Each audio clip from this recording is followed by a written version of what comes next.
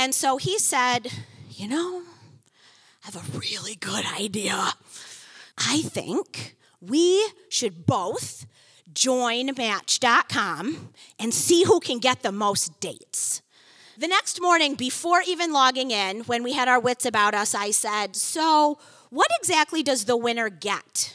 And he goes, they get the most dates. That's Tanya Roy, and sometimes you've got to embarrass yourself to find the love of your life. From NCPR and the Adirondack Center for Writing, this is The Howl. True stories, no notes, live on stage in the North Country. I'm Ethan Shanty. I'm not that old, but I've basically missed out on the entire online dating craze. I've been with the same person for a decade now, and before that, I never went online to try and find a date. I mean, I'm not bragging, I think I just got really lucky. And truthfully, I feel like I dodged a bullet. Because I wouldn't even know where to begin, and the idea of online dating freaks me out a little bit. Like, what picture do I post? How can I be clever and say that I'm a little goofy, but I also love poetry? Do I just write, I'm a Pisces, and let them figure it out from there? And then what happens if I actually do go on a date? Where do we go? What should I say? Do I smell bad? How do I bounce back if my jokes don't land?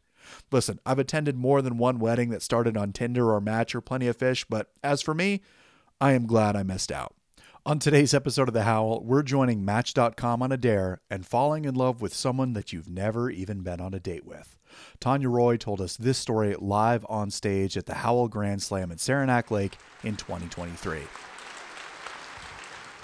I joined the dating company Match.com on a dare. So that's not the last time you're going to hear in this story that I am absolutely the worst person to be in charge of my own life. I am 100% my own worst enemy. I met my best friend at a time in our lives when we were both divorced. We were both single parents. We were both just trying to keep our heads above water. And we both were 100% absolutely unadulteratedly done with dating. And so we were just looking for someone to do fun stuff with, right? Someone to rent a convertible and drink at all the breweries in Vermont. Someone to bake bread with and to get drunk in the middle of the living room floor on a Wednesday night with. It also helped in this arrangement that we had of friendship that he is absolutely not my type, sorry, and I am absolutely not his type, so it's okay. My best friend has long dark hair. He is an opera singer. He plays Gaston on stage, and he sings Mac the Knife at open mic nights.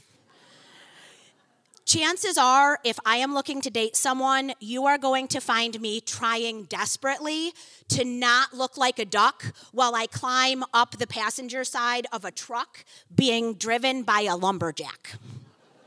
If it doesn't have a handle, I'm not getting in, and I need a boost. So the arrangement worked really well, and on New Year's Eve, several years ago, we had baked bread and eaten it warm with our hands, and we had gotten drunk on not just good wine, but really good wine in the middle of the living room floor.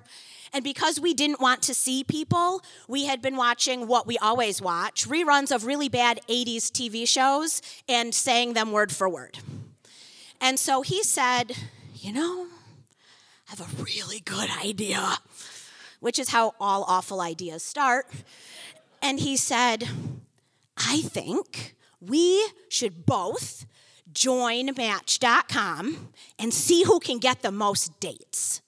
And I was like, I am in, because I am down for any competition where I'm 100% certain I can win. So by midnight on New Year's Eve, we had no idea what time it was, but we both had paid Match.com accounts. The next morning, before even logging in, when we had our wits about us, I said, so what exactly does the winner get? And he looked at me like I was stupid, and he goes, they get the most dates. And I was like, okay, I am down with that. So the next several months were a flurry of some really fun activity, because I ended up dating a lumberjack. I ended up dating a smoke jumper. And I ended up dating a student from Wanakina that had a mohawk and a tattoo of the phoenix rising on both sides of his head. And the best part truly about all of this was that after the dates, we would get together and we would tell each other about them. So the very last person that I dated off of Match was a match that I made with a soldier, and we'll just call him Adam. And so I would go on dates with Adam, and I would go back and I would tell my best friend about them. And then I realized as time went by that I wasn't so much looking forward to going on the dates as I was looking forward to going back and telling my best friend about them.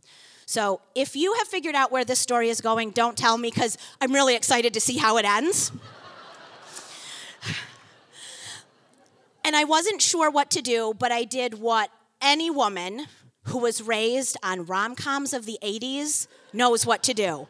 I decided I was going to get absolutely schnockered and tell him exactly how I feel at a really important part in our lives.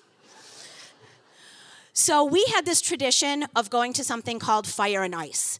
And if you don't know what that is, in the middle of February when it is absolutely as cold as it can be, you dress up like an Eskimo and attempt to be cute while you stand around outdoor bonfires, and they have taken thousands of pounds of ice and turned them into ice sculptures. Some of these ice sculptures, they turn into bars.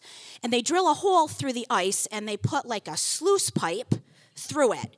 And so you order a drink, and they give you a martini glass, and you hold it at the end of the sluice pipe, and they pour alcohol through the top part. And then it kind of sort of freezes on its way down, and you catch it in the martini glass, and it is both fun and refreshing.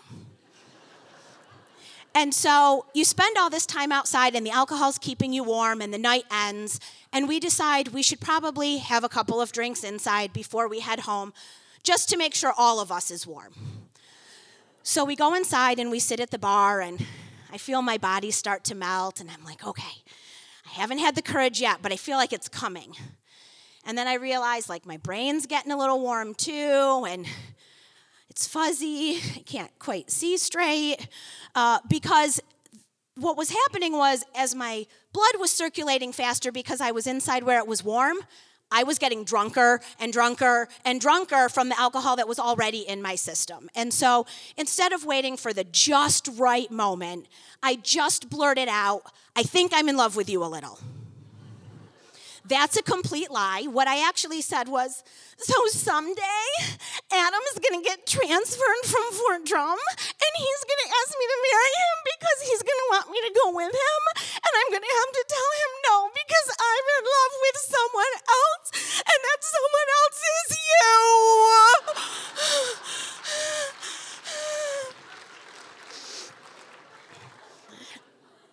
And I don't remember much from the rest of that night. But I do know that the bar got completely silent. And I noticed a movement over my shoulder, and there was the gentleman kind of sitting behind me was making these facial expressions and these hand gestures that I think meant run while you can. But when I looked at my best friend, his face had gone from confusion to horror. And I was like, well, shit. I really just screwed this up. Thanks, rom-com. We're at Act 3 now. And so after everybody gathered their wits about them, he said, I think it's probably time that we leave now. And he got off his stool and he headed toward the lobby of the hotel. And I was kind of, dressed like an Eskimo, so I shimmied my way off my stool as best I could. And I started to follow him. And I wasn't really watching where I was going because he was walking toward the exit door without me. And in this particular hotel lobby, they have these stands at the ends of these couches, and they look like two cones put together with the pointy part in the middle. So the ends are like round and flat. And I was watching him go, and I was starting to tear up, and I was really drunk, and I tripped. But I am my own worst enemy, so I didn't trip over it the short way. Oh, no. I tripped over it and landed like this. And so I tried to turn this way, and I tried to turn this way, and I was stuck, really stuck. And so I watched him, and he got really close to the door, and I thought, shit, this is it. Like, I was unprepared for this to go badly, and there goes what I thought I wanted for the rest of my life. This is how I die. And he turned around and he looked at me and he smiled. And he came back and he got me. And he is the hero in this story, not because he came and got me that night, but because he has been coming back to get everyone in our very large extended family every time we get stuck ever since. Thank you. That's it for this week. Thanks to Tanya for the story, and thanks to you for joining us. Good luck with swiping left or right, and if you're looking for dating advice, don't come to me. I've been out of the game for a while now. The Howl is written, produced, and edited by me, Ethan Shanty, with editorial supervision by David Summerstein, with live audio captured by Doyle Dean. Bill Hanel is our digital guy, Caitlin Kelly handles our social media, and music on this episode was by famous letter writer of Plattsburgh. The Howl is a co-production of NCPR and the Adirondack Center for Writing in Saranac Lake. You can find more episodes and support the program, plus find out when we're going to be telling stories in your town by visiting ncpr.org/howl. This is NCPR North Country Public Radio.